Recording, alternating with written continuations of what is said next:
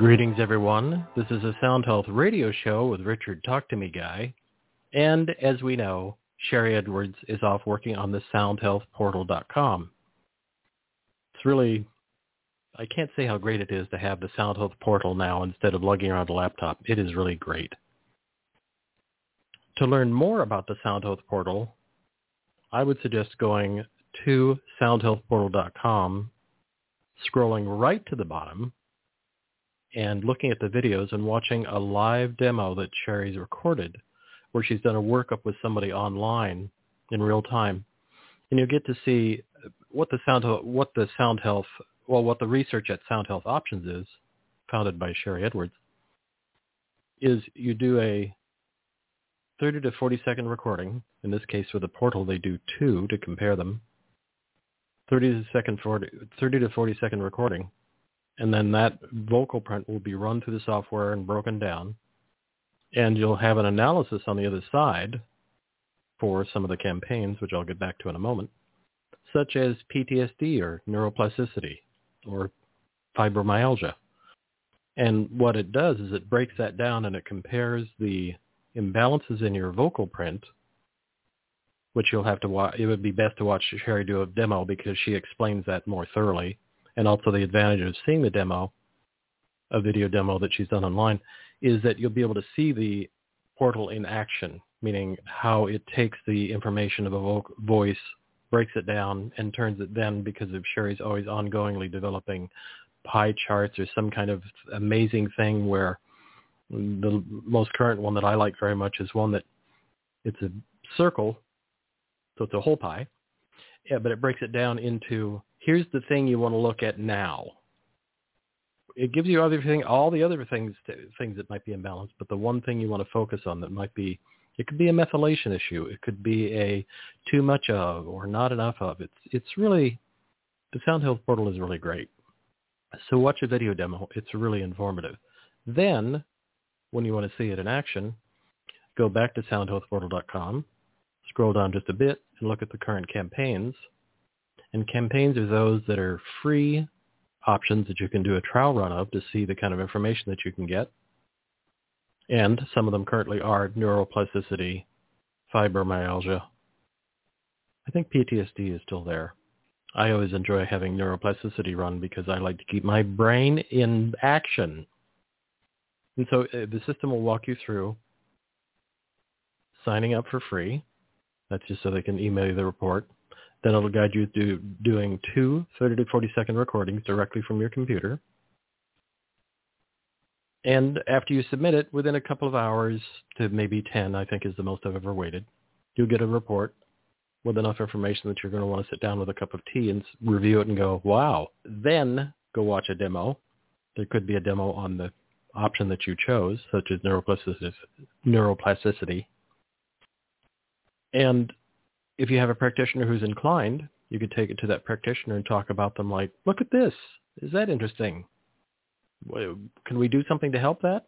Either make it more innervated or less innervated, or how do I get that out of my system? Or it's a great resource. So that's soundhealthportal.com. To hear and share replays of this show, and with Dr. Greenblatt that we were just talking backstage, I think I started interviewing him in 2017. A really positive rabble-rouser in the best possible way of really getting information out there, all sorts of great information. And today we're going to be talking about his newest book, Finally Focused, regarding ADHD. And you'll be able to find this show in about 15 to 20 minutes afterwards by going to either soundhealthoptions.com and click on the radio tab and then click on Sound Health Radio. And at the top of that list will be the flyer for today's show and a link back to the show notes, and or there's also the link at the very top, links at the very top for Stitcher or Pocket Cast, where you can click on, let's say you click on Stitcher, and it'll bring up a list of all the shows, and at the top, the aggregators, which is Stitcher or Pocket Casts, or on iOS it's Podcasts, and on Google, I think it's also called Podcasts, or actually it's called Google Podcasts. And you can go to any of those and search for either Talk to Me Guy, all one word, or Sound Health Radio, and you'll find our 500 or 600 hours of shows. And also now you can go to talktomeguy.com. I finally have a website built, I'm thrilled to say. And if you go there, you'll be able to, it's a very mobile friendly, so if you want to listen to it on a phone or a portable device, you can. And with added show notes after the show, anything that we talk about, the doctor and I talk about, I will add notes there as well. And you can go there. And also, if you'd like, you'll see at the top of the episodes, today's show will be there in about 15 or 20 minutes. And if you have any comments or suggestions for a guest, you can always go there and just tap on the microphone at the lower right on your mobile device or on your computer. And you can leave me a message with suggestions. With that, a pioneer in the field of integrative medicine, James N. Greenblatt, MD, has treated patients since 1988. After receiving his medical degree and completing his psychiatry residency at George Washington University, Dr. Greenblatt completed a fellowship in child and adolescent psychiatry at Johns Hopkins Medical School. He currently serves as the Chief Medical Officer at Walden Behavioral Care in Waltham, Massachusetts, and serves as Assistant Clinical Professor of Psychiatry at Tufts University School of Medicine and Dartmouth College Geisel School of Medicine. Dr. Greenblatt has lectured internationally on the scientific evidence for nutritional interventions in psychiatry and mental illness. He is the author of 7 books, including Finally Focused, the Breakthrough Natural Treatment Plan for ADHD.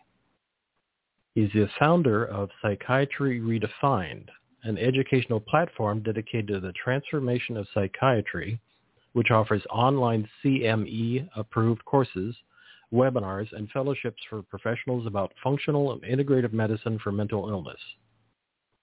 Dr. Greenblatt joins us to talk about Finally Focused, the Breakthrough Natural Treatment Plan for ADHD, how this plan can restore attention, minimize hyperactivity, and help eliminate drugs.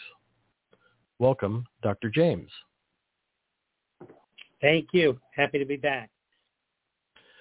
I want to open with a slightly unusual occasion, but I want to read this definition. ADHD is not a behavior problem or a discipline problem. ADHD is a medical disorder in which genetic, neurological, nutritional, and environmental factors imbalance the brain, causing imbalanced behavior. I want us to all have that in our brain pans as we have this conversation. Causing imbalanced behavior. When did ADHD appear in the lexicon of psychiatric disorder diagnostics? When did it start appearing as a thing, I guess I'll call it? Well, we could probably go back 120 years. We had many descriptions of children with poor impulse control and hyperactivity. And, these names changed every 20 or 30 years. In the 30s, they were called brain-injured kids because they looked like they were kids following, encephalitis from the pandemic. Oh. And then they had minimal brain damage. And then in the 60s, it was hyperactivity with and without, attention problems. So it really, probably in 2013, where we come up with a name, ADHD, and I think understand it as a psychiatric diagnosis. But we've been throwing around terms for over 120 years in an attempt to understand some of these kids with poor impulse control, hyperactivity, and the resulting behavior problems. Wow. And have you observed changes, not that you've been around that long. I'm laughing with you. I, too, have been around a long time. Changes in the sense of, in your almost 30 years of looking at this and trying to get people to lean toward nutrition. I know you, in your postgraduate work, you were sort of thinking you were going to come out and give everybody kale and brown rice and they'd all be fine in your early days. And you're still kind of doing that. I think that's very exciting. And but I think the important piece with ADHD is, I have not thrown away my prescription pad. Right. And some kids do need medicine. But what is kind of tragically missed is some of the other environmental, nutritional, or medical factors that could contribute to these symptoms. True that there are a higher number of males with ADHD? I think I've heard that stat thrown around, so I thought I'd ask the... It's certainly, yes, a higher number diagnosed.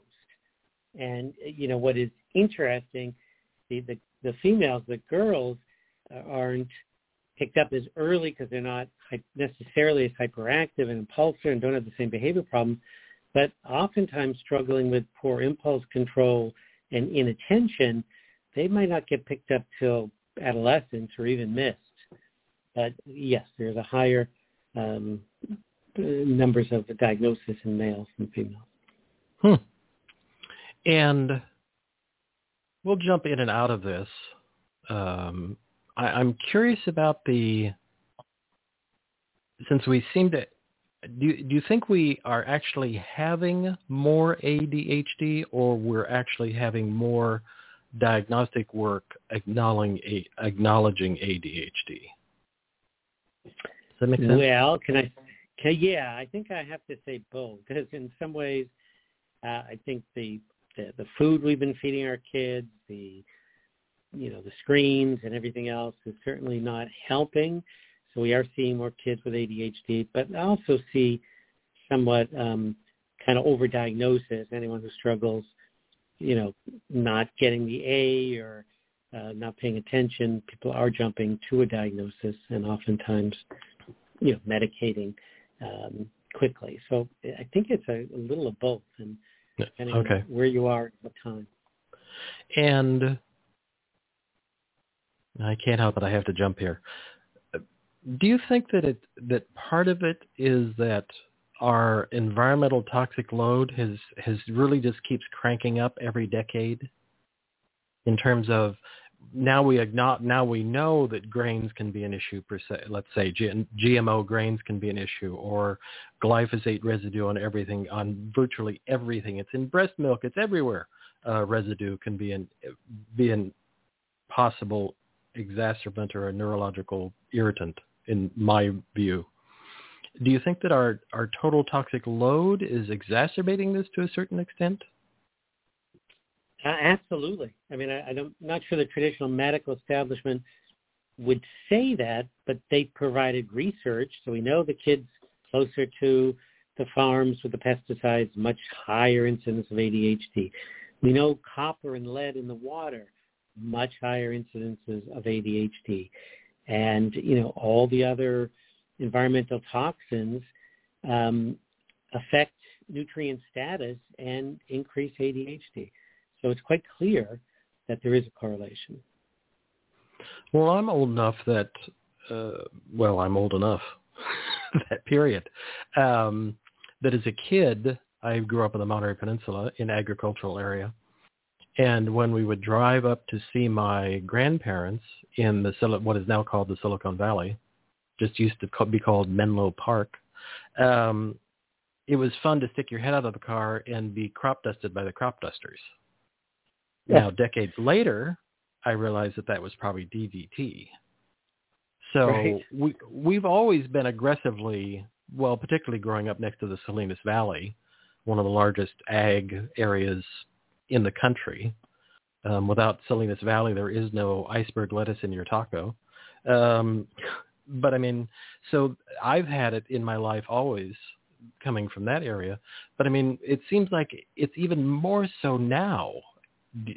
In your research, are we actually using more toxins, or we're just acknowledging that they are there now? Do you think? I think that clearly, I got to say a little of both as well. I mean, I think we're doing the research and acknowledging they do affect behavior. I mean, the Flint, Michigan crisis was only, a few years ago when lead as many states started looking at lead and copper in the drinking water in elementary schools, it's rampant. And so I think it's a cumulative effect. And then the underlying dietary, kind of foods that many of the kids are eating, particularly in impoverished areas, are really not set up to help eliminate some of these toxins or support, normal brain function. And then I guess, could you talk about what I will call genetic proclivity toward ADHD? And is there, I have to ask at the same time, is there an actual biomarker of, if we look at genetics, this person will get ADHD or have or demonstrate ADHD, or is it that they will have the proclivity toward? No, I don't think we have any marker at all. Okay. I think the genetic, reality is quite clear. Usually there's a family history, but not always. And, someone who has the tendencies towards ADHD, poor impulse control, hyperactivity, in certain areas, certain jobs, certain environments, those symptoms are quite minimal. And other environments, like school, they'll be exacerbated and someone might struggle. So there's this kind of genetic, environmental dance that goes on all the time to really produce how impaired someone might be due to the ADHD symptoms or diagnosis. Yeah. And I will toss in, I was going to say this for later, but I will toss in my life, I was a chef on and off for 20 years. And I will say that it's definitely a world not filled, because that would label too many people, but certainly there's a lot of people in the restaurant industry, particularly in the kitchen area, who are on some sort of spectrum of ADD or ADHD. And they have, I kind of even think of watching Anthony Bourdain or some other chefs that I've watched, where they've adapted, they've taken their proclivity, their lean toward having that, and moved into a world, like when you're the head chef of a kitchen, you're monitoring about a zillion things a night. So you're always occupied. You're never distracted because everything is happening. You're having to watch every plate that goes out. If you're serving 200 to 500 people a night, you're watching a bazillion things. And not only are you watching, you're hearing, you're smelling, you're seeing, you're fully on alert in the sense of monitoring everything, so that you see these people who are high functioning in the kitchen because they've taken their ADHD and turned it into an asset. They don't know it, but that's what they've done. And then when you get them in the world, they're sort of like, wow, this guy's kind of twitchy. And you just don't notice it because in the kitchen, that what I would call twitchiness, which is a harsh label, and I don't mean to be, but I've been with people that are like that, or that are kind of twitchy in the world, but in the kitchen it works perfectly. So I just think it's interesting how... Go ahead. No, it's a great point, and I think one of the core messages in the book is helping find your child's strengths and passions and using the symptoms of ADHD for success rather than failure. So the ability to multitask and be creative and passionate and our strengths, and people can find, that fit. And I've certainly heard it, not from within the kitchen, but from outside, that that's one area. And there were many others. That too often these kids are put in environments, be it school with 50 kids in a class or other environments where they're just kind of set up to fail rather than to exceed or excel. Well, I think also I've seen situations where I've had some friends who have a kid who's ADHD-ish, and I say that because they've adjusted his lifestyle, so he eats, they're following the protocol of your book, they just don't know it yet. And yet if he's someplace and somebody has the smell of, like, let's say, dryer sheets on their clothes, I can watch him get a little twitchy from that. I put that in the total toxic load environment. I consider dryer sheets to be kind of toxic anyway. But it can be any number of things that could just tip somebody over, like a neurological irritant. Does that seem correct to you? Absolutely, yes. So I've observed that in this child where it can be a smell. I think a lot of times people think it's a confrontation or something like that, but it can be something where you can actually sort of begin to manifest that if they smell something that's, ugh, they can have a reaction to it. It's not just, I'm talking to you and you're not paying attention to me. It can be a smell. It can be any number of things. So I'm going to jump from that to, I don't want to go too far afield before we really talk about the book, because I think the book is it's so you in the best of ways, in the sense of really, hey, nutrition, let's try this. Wow, that's great. And why, in chapter 1 in Finally Focused, you talk about the miracle mineral magnesium. Why do you think magnesium is such a life changer in a positive sense? Well, I think, we've been talking about the material in this book for 25 years, and then as the research started coming out to support everything, we were trying to figure out how do we kind of frame it in a book, and we decided to do it as kind of the most important, and that's why we started with magnesium. And most of my work as, what I call functional medicine psychiatrist is looking at testing and finding out an individual treatment plan. And we start off with magnesium because that is the one nutrient that I have found in 30 plus years to be deficient in practically every ADHD child and adult that I've seen. So I don't know if there's a genetic component, but certainly clinically to be the most common nutrient deficiency. So that's why we start off with chapter 1 talking about, the miracle mineral magnesium, as it's something that I think can be added for any child with ADHD with positive results in terms of sleep and hyperactivity and often anxiety. Does it also have this is coming from looking at, I was going to ask you about this, and this is the perfect time. When I've interviewed Stephanie Seneff talking a lot about her views of, she's oftentimes talking about glyphosate and other neurotoxins and other issues, but she's also a huge fan of Epsom salt baths because of the assimilation of the magnesium and the other minerals dermally. And I find it also quite calming. And that's one of the reasons I'm not particularly hyper, but I get tight structurally because I stand all day. I stand 8 to 10 hours every day. It's a chef thing. I stand. And so when I soak in the evenings, I just can kind of feel it kind of go, oh, it's really soothing. So I take oral magnesium, but I also often soak, and I find that is a really calming effect. Orally, does it have that same thing where it's somehow soothing or muscle relaxing in the body? Absolutely. Yeah. If, parents understand the dosing and taking enough, but we also recommend the Epsom salt, either baths or foot baths. Sometimes just, it's a nice thing to do with your child. The parents and the child are putting their feet in some Epsom salt while they talk. So it's a great tool for both communication and a little extra magnesium. Mm-hmm.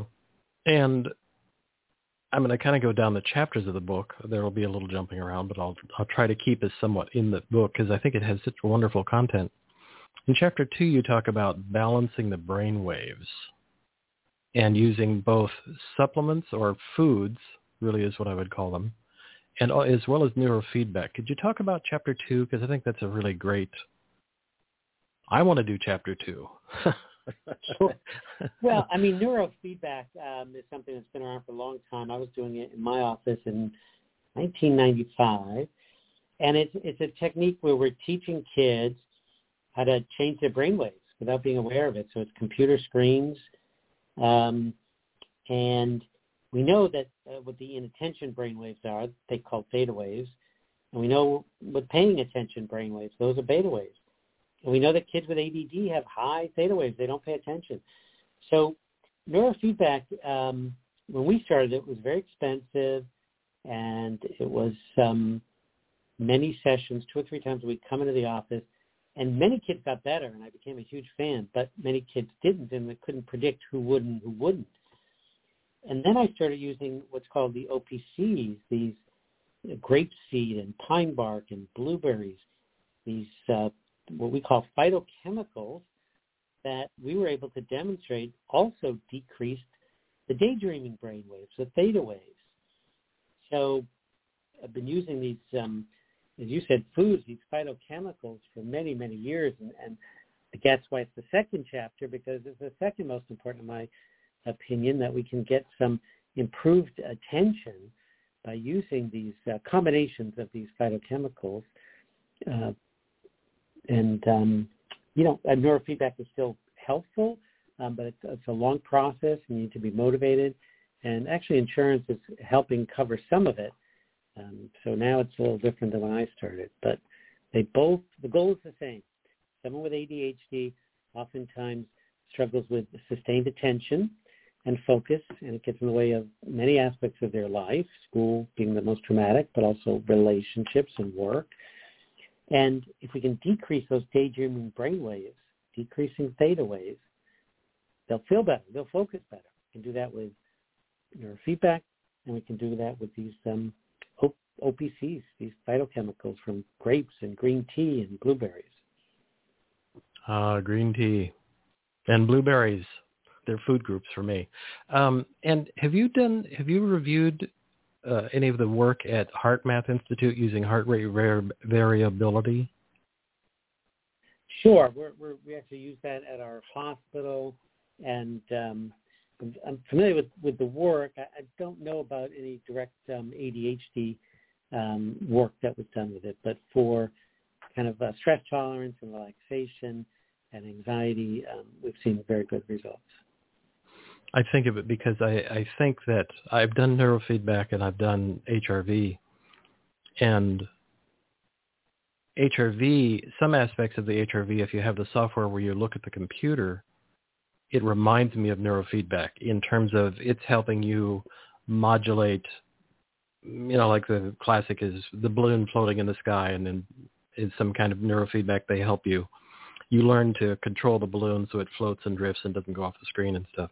And they do some sort of similar things with HRV, and they have simple systems that you can use at home, even devices you can just clip to your finger or earlobe for using HRV just to control a tone. And I find it a really soothing, easily doable at any time, because you just clip this thing to your ear and you sit and you be quiet and sort of go into a focused or a meditative state, I'll call it. And it gives you immediate feedback, and it's quite soothing. I'm always looking for soothing. Right. More OPCs. That could be a baseball cap. Right. No, it's been, actually I was pretty skeptical. A parent came in and who had been seeing and found these supplements and put it on the kids, and they were doing better. And then that's when we had the neurofeedback machine, and we started looking and documenting the improved brainwave patterns with kids with ADHD. That's great. And I'm going to jump to chapter 5 because it's about the gut. And I think just even in the 4 or 5 years that we've talked, wow, the gut, microbiome, the other brain. Wow, people are going, wow, the gut's really important. Yeah. So talk to us about the gut and healing dysbiosis, please. Sure. Yeah, no, again, another reason that things are a little more fun for me now, because the research and the scientific world is catching up with some of these concepts that people have been talking about for many years. But I think with ADHD, there's a couple of very powerful areas where gut, what we call dysbiosis, can affect behavior. The one we used to see when I first started often was on candida overgrowth, because when I started, every child that walked into a pediatrician's office with a earache went out with a 10-day prescription of an antibiotic. So we saw a lot of, and many of these they weren't ear infections, they weren't bacterial, they were virus. And this was before pediatricians were much more cautious about throwing out antibiotics indiscriminately. So we had a lot of yeast overgrowth. So antibiotics will kill the good bacteria and the bad, and then overgrowth of yeast is not uncommon. I see that less now. I still see it. So if a child has had multiple series of antibiotics, as a child, we look for yeast overgrowth, which can create some of the symptoms of ADHD. But there are also a few markers of bacterial overgrowth, Clostridia overgrowth, that we've been able to find that some of these markers, some of the chemicals that the bacteria produce actually affect behavior, affect dopamine and norepinephrine in the brain. We can detect these chemicals, and then by fixing the gut, by either high-dose probiotics, once it normalizes, behavior normalizes. Doesn't mean every ADHD child has this, but when we detect it, it just kind of provides a really clear, personalized path of treatment for that individual.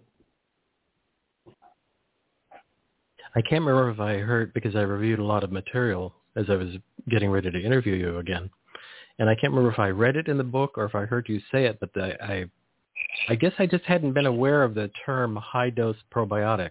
Like that was, my God, a radical idea. High-dose probiotics, not just probiotics, but like high-dose. Man, we're doing high-dose probiotics. I just think it's so exciting that people are, and you're in the field with doctors. You're a doctor. It's amazing. Probiotics? Wow. That is awesome. But the idea of high-dose probiotics is, do you start patients out with a higher dose so that they can build, and then they just go to a sort of a maintenance dose? Is there a thing where you want to give a high dose? I'm not saying there's any problem with it. I'm just curious. Yeah, and so if we detect this marker, it's a urine test, and we detect this chemical called HPHPA that's not naturally in the urine. It's produced by certain strains of Clostridia. So if we see that, then, going over the counter and taking a probiotics is unlikely to make a dent. But if we start increasing dosages to 200, 300 billion, what's called CFUs, sometimes we can kind of treat this dysbiosis without any medication. There are some individuals, more so adults who struggle with this, that we need to use an antibiotic.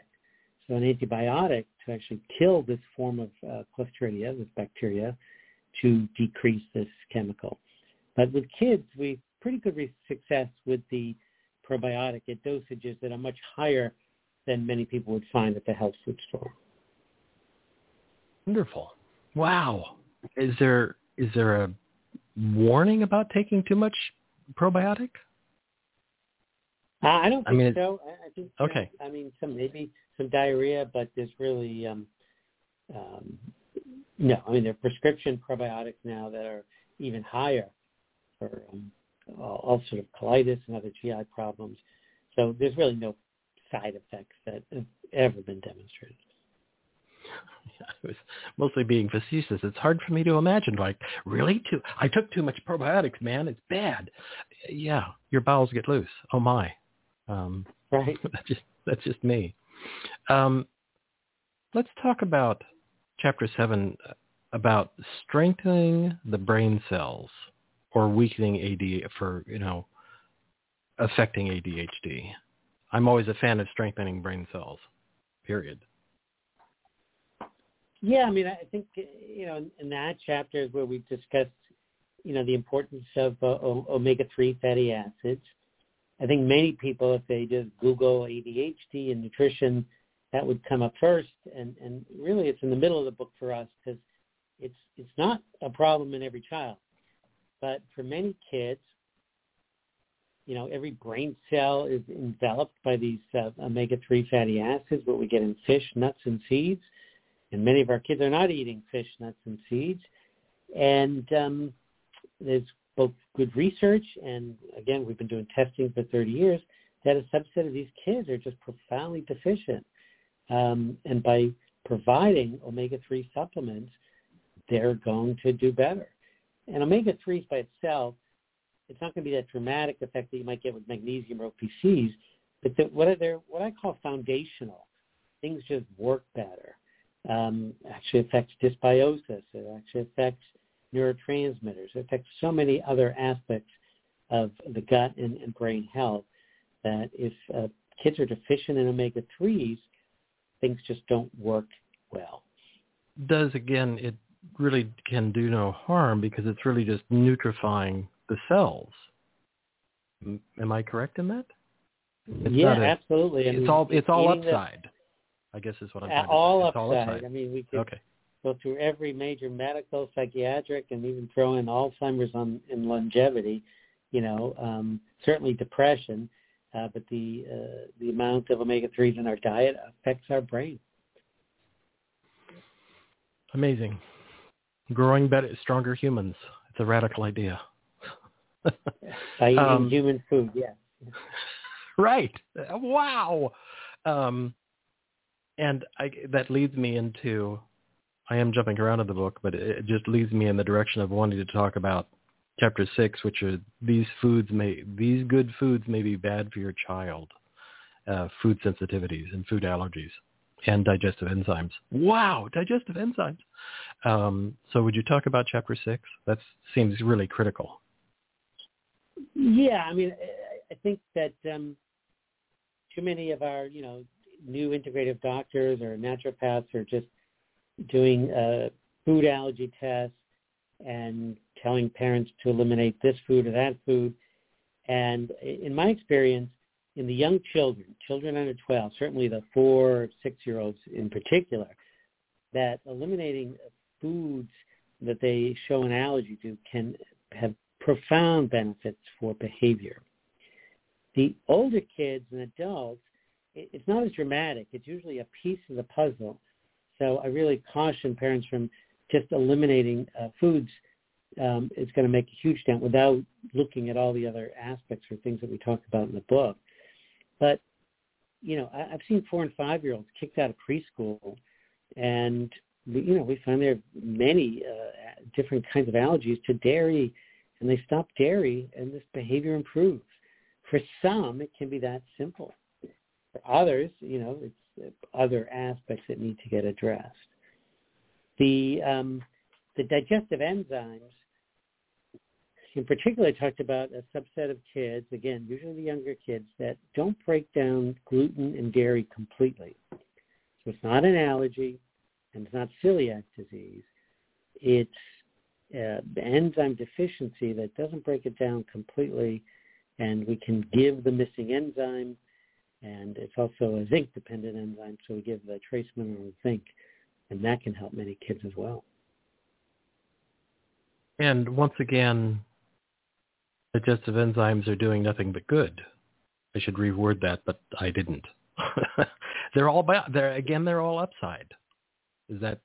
Yes, absolutely. Particularly for kids who, again, have been eating a very poor diet, and their digestive system is not used to digesting, healthy food, and due to some of these mineral deficiencies, they can't make some of these enzymes in the amount they need. Right. And do you, in the testing that you do you look at people's HCl levels, hydrochloric acid levels in the digestive system? I used to many, many years ago. At this point, I don't for kids, but for adults, I have found if I look at the levels of fasting amino acids, so that'll help us understand if they're digesting protein, so they're eating adequate protein in the diet. And I do this amino acid test, and it shows that they're very deficient, which means they're not breaking down and absorbing. And that would be kind of my diagnostic clue to aid with hydrochloric acid and digestive enzymes. Okay. I'm a fan of HCl ever since I interviewed Jonathan Wright in the 90s. He wrote the book, Stomach Acid is Good for You, and he's always been a thought leader in nutrition and food. And many times I'm out to dinner with people who get bloaty after dinner, and at a meal I'll hand them an HCl, and they'll call me the next day and go, "What was that?" Because it's such a miracle effect of, wow, I wasn't bloated like a cow on a hot summer day. I can't believe it. What was that? And I feel the same way about digestive enzymes. I'm a big fan of both of those. Yeah, no, I think I start off most of my lectures on depression with just that story in a cover of his book, Why Hydrochloric Acid is Good for You. So not as critical for the younger kids, right. But for adults, absolutely a big part of the work that we do for mental health is digestion and absorption. Digestion. Wow. It's amazing. You are a rabble rouser. You're very subtle about it, but you are a rabble rouser. I don't know if you're a competitive kickboxer or something in the side, but in terms of I was really excited when I saw this book because this seems like, to me, almost a guidebook for people to raise healthy humans. I mean, the ADHD is a particular focus, but the overall guides of, hey, eat a good diet, try some digestive enzymes, have some testing done. That kind of thing is like growing healthy humans. I'd rebrand it. Just a thought. It's amazing. The rates of ADHD and other psychiatric illnesses are just, skyrocketing, and autism, and we could go on and on, but certainly some of these concepts are simple and can really make a dent in mental health for our children. So that's why it was important to get the book out. Yeah. And which leads me to our old friend, well, that's in such sarcastic air quotes, Chapter 8, Solve the Sugar Problem, Just Add Protein. Please talk to us about sugar and then the protein fix. Yeah, actually, when I started in the 90s giving talks on ADHD, I would always use the example of the child in my office, true story, who's sitting there quietly. Parents gave him, what was it called, Hawaiian Punch. Oh. And watched them bounce off the walls in the waiting room, couldn't sit in the office. So most parents and most adults knew that sugar kind of wound up some kids, not all kids, but we didn't have the research. The one study in the 90s from a pediatric group said sugar doesn't cause hyperactivity, so that was the mantra from pediatricians. But over the past 30 years now, we do have research, absolutely, that shows that high consumption of sugar-sweetened beverages increase rates of ADHD. High consumption of sugary drinks, whether it's juice or candy, increases ADHD. So we now know that sugar is important for behavior and cutting out. Oh, there was also then the number of sugar-sweetened drinks. If you had 3 Cokes a day versus 8 Cokes a day, different rates. So certainly we can tell every parent to cut sugar, and most parents know it, but I think it is unrealistic to think that a child's not going to have some sugar. So we tried to focus on that chapter, helping parents understand that, yes, refined sugar is not healthy and limiting it is important. But if you started adding protein in the diet, then less time for junk food, and some research shows better behavior. And do you educate your patients to the idea that refined carbohydrates kind of act like sugar in the body in terms of its assimilation? If it assimilates rapidly, a high glycemic index, it can really be very sugar-like? Is that true? Absolutely. Yeah, particularly, okay. Between the fruit juices and the refined grains and all the junk food that these kids are eating have pretty significant effects on, one, depleting other nutrients. You need the B vitamins to, metabolize this carbohydrate, this refined sugar, and so it's not part of the diet if you're just eating refined foods. So I call it a nutritional vacuum cleaner, and then it has its own effect on blood sugar and behavior. Yeah. I say that partially because also I want to back up for just a moment and talk about, I have a mom who for a long time was doing her, feeding her kids well, but would oftentimes give them like a big bunch of grapes to eat. Just grapes, which are wonderful, good nutrition, many phyto benefits, but it's really kind of nature's packaged sugar. They're high in sugar. And she would feed the kids lots of grapes because it was a good food. It's a healthy, organic, all those good words, but it's still sugar in terms of its assimilation, and it needs to be kind of packaged out. It's kind of like, I've always thought of grapes as kind of like nature's M&Ms. Not quite right. So mean, but I mean, they really are. Their grapes are wonderful, but wow, can you get strung out on grapes? Is that just me, or is that really a thing? I think that I think my as a child psychiatrist, trying to juggle a parent yelling at me or a child yelling at me, I think I kind of draw the line with the juices, the grape juices. So any of the juices, I think it's pretty sad. I try to explain to them how many apples it took to get into that small little juice. Right. But absolutely, the juices, the grape, the apple can be really destructive for these kids. Yeah.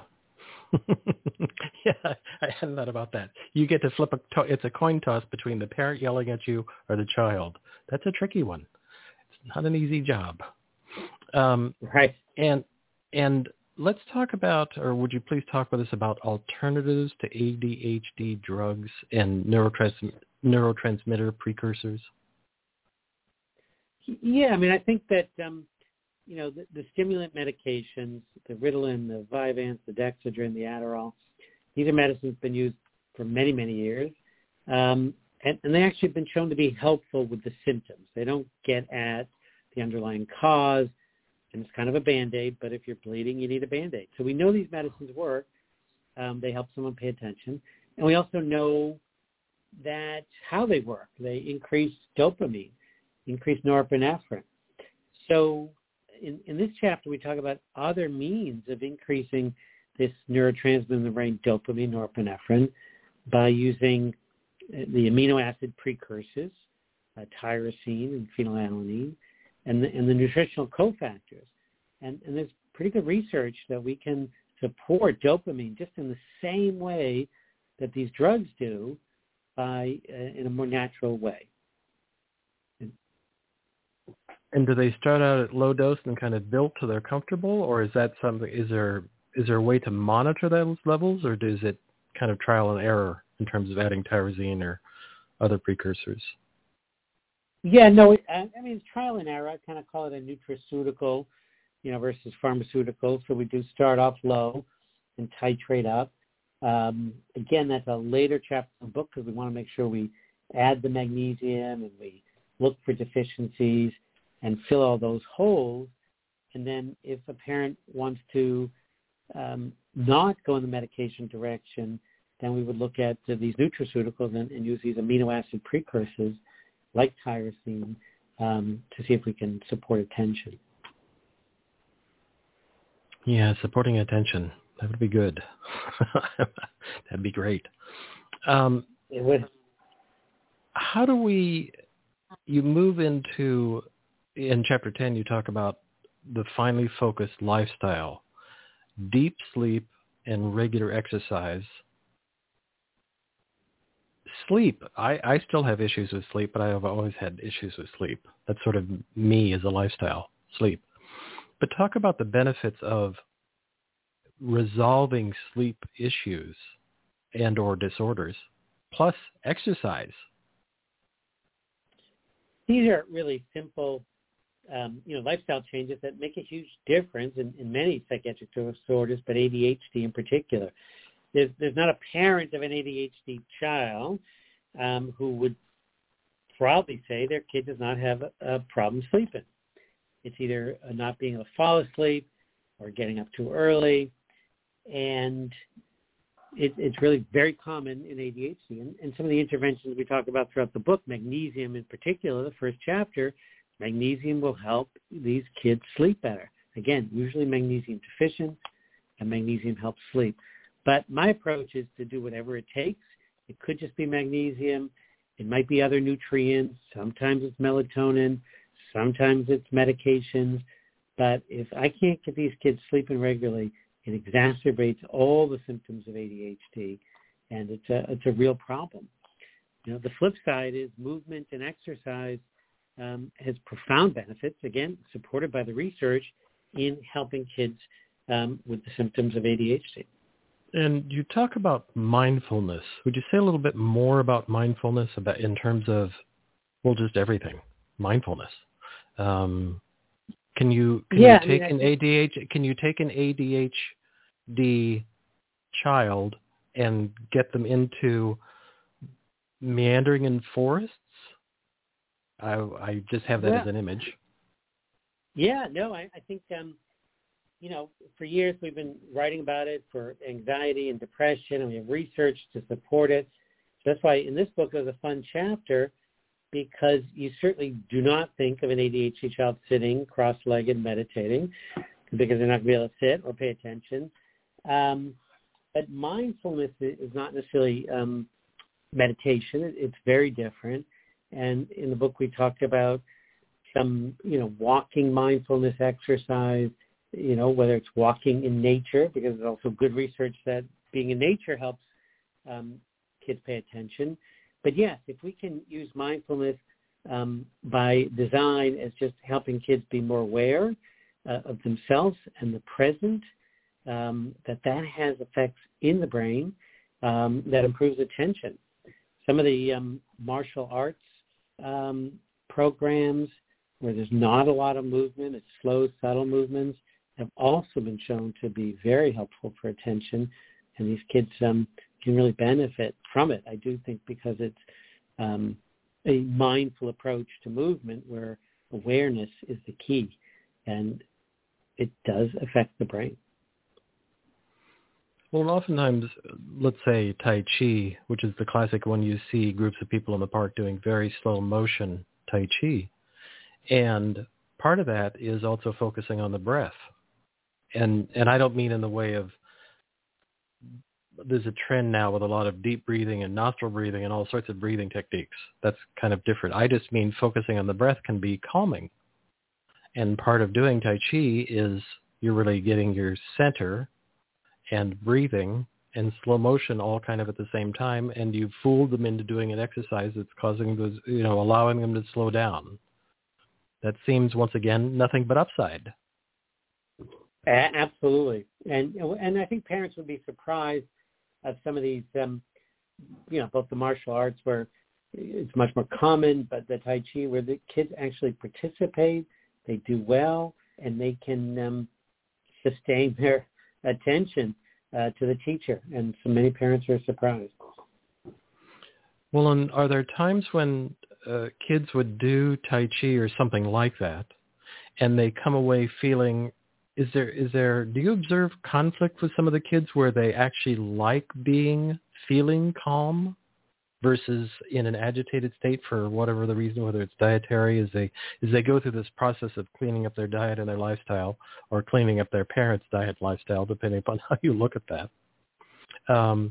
Do they recognize and enjoy that kind of process once they've gotten to a health state to be able to enjoy it? Does that make sense? Oftentimes, yes. I think one important point about ADHD, it's different than many of the other psychiatric disorders because it's not a feeling problem. You don't feel ADHD. You feel anxious or sad. So a lot of times the kids with ADHD don't necessarily think there's anything wrong. It's just when they get criticized or reflect on their behavior, or the teachers tell them to sit down, or they're not doing well.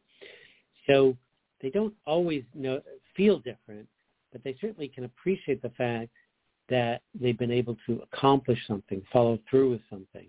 And that cycle just improves self-esteem, motivation, and it really prevents this, long-term assault on just feeling down and low self-esteem, which affects the rest of their lives. Well, it seems like building confidence would be beneficial, and that's one of the things I think that Tai Chi is really beneficial for, not just building confidence, but it's a focused, relaxing kind of exercise that you come away feeling more centered, which there are all sorts of Absolutely. Words and languaging about that, but you feel more in your body, I guess is really what I'm trying to say, which never seems to be a bad thing to be. And I think sometimes if you're slightly hyper, again, back into the kitchen scene for me, if I could introduce some of those people to the idea of a mindfulness act or going for just a walk on a beach for fill in a bunch of bad words sake, that it would help them calm and become more in their body, because you can get to such an agitated state that you kind of get out of control. I don't mean aggressively, but I've watched it happen where they just get agitated and more agitated. Just the agitation cascades and they lose control in a certain way, even if it's only in their mind. So the idea of having something where you can go and do a little Tai Chi and come away feeling calm and confident, wow, seems all good. Absolutely. And what's interesting for many kids, you can expose them to new things like mindfulness or hikes or Tai Chi, but there are also kids that place in other things. The most amazing to me was a very hyperactive child who could fish. He could sit there and fish for all day long with his father, not move and get in that meditative state by fishing, but he couldn't sit in the school for more than 5 minutes. So there are many things if we ask the kids, or play chess. They can sit and play chess for 6 hours but can't sit for 15 minutes in school. So we really look for the strengths that these kids do find that is both centering and helps them be aware of their kind of body and their thoughts. And that's where they'll excel. Mm-hmm. And we're kind of coming around the bend here. So I want to get to the part where you talk about, this is toward the latter part of the book, you talk about in chapter 12, the ADHD medication minus the side effects. What is that? And how's that possible? Well, I've been doing this for so many years. I think I would not, I don't think any child should be taking these medications for ADHD that has side effects. Now there are about 10, 15 medicines, many new ones came out. And oftentimes the side effects that people see, irritability, agitation, nail biting, tics, those are usually due to magnesium deficiency. So in that chapter, I tried to help parents understand that, using medicine doesn't mean you failed or your child's failed. It can be life-saving in terms of their development and can be helpful short term. But two, using magnesium with the medication can minimize, if not prevent, side effects. And three, if there are medication side effects, then it's the wrong medicine. So again, there are many, many different choices, and you should not kind of tolerate the kid can't sleep or the kid has a tic. So you need to find somebody who can help support you in looking for the right medicine without side effects. And are there times when a child or an adult may need to be comes in and needs a medication because they have a situation that's just really flaming out of control? Then as they go through the process or the steps even in this book, either working with you or in this book, where they go through the nutrition, they clean up their gut, they get into some mindfulness, they have a better diet, they stop drinking box sodas, they, all those kinds of things, they do this process, that they are able to, have you observed people who've been able to either dial back their medication as they go through all of this, becoming healthier or less exposed or whatever all the words are, and they've not only been able to taper but actually go off of their medication? Yeah, all the time. I mean, I think, that this approach takes time and patience, and too often parents come in when things have fallen apart, and sometimes medicine is needed initially because to do the testing and the supplements, we have an expression takes 3 months to change your oil to get the good fats in. So during that 3 to 6 months of addressing things more holistically, nutritionally, medicine sometimes could be helpful, and then medicines can be stopped. Absolutely. That's very exciting.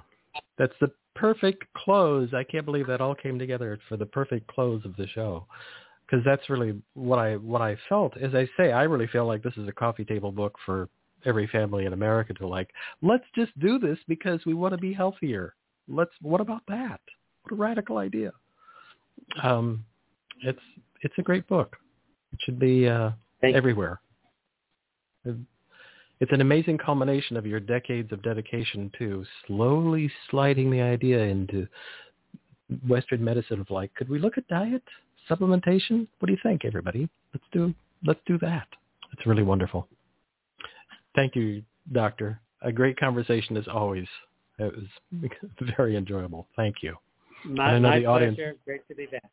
Thank you. And the audience is a lot of comments going on in the chat room with people talking about, wow, that's, this and that and the thing. And so when we originally communicated about the idea of this, it is so timely. It amazes me how ADHD is just, it's almost on a daily basis. I hear somebody talking about something about it. It just amazes me that it's become such a thing. It's, what a great book for it. Thank you so much. Thank you. All right, everybody, have a great rest of the weekend, and we'll see you next week. Bye-bye.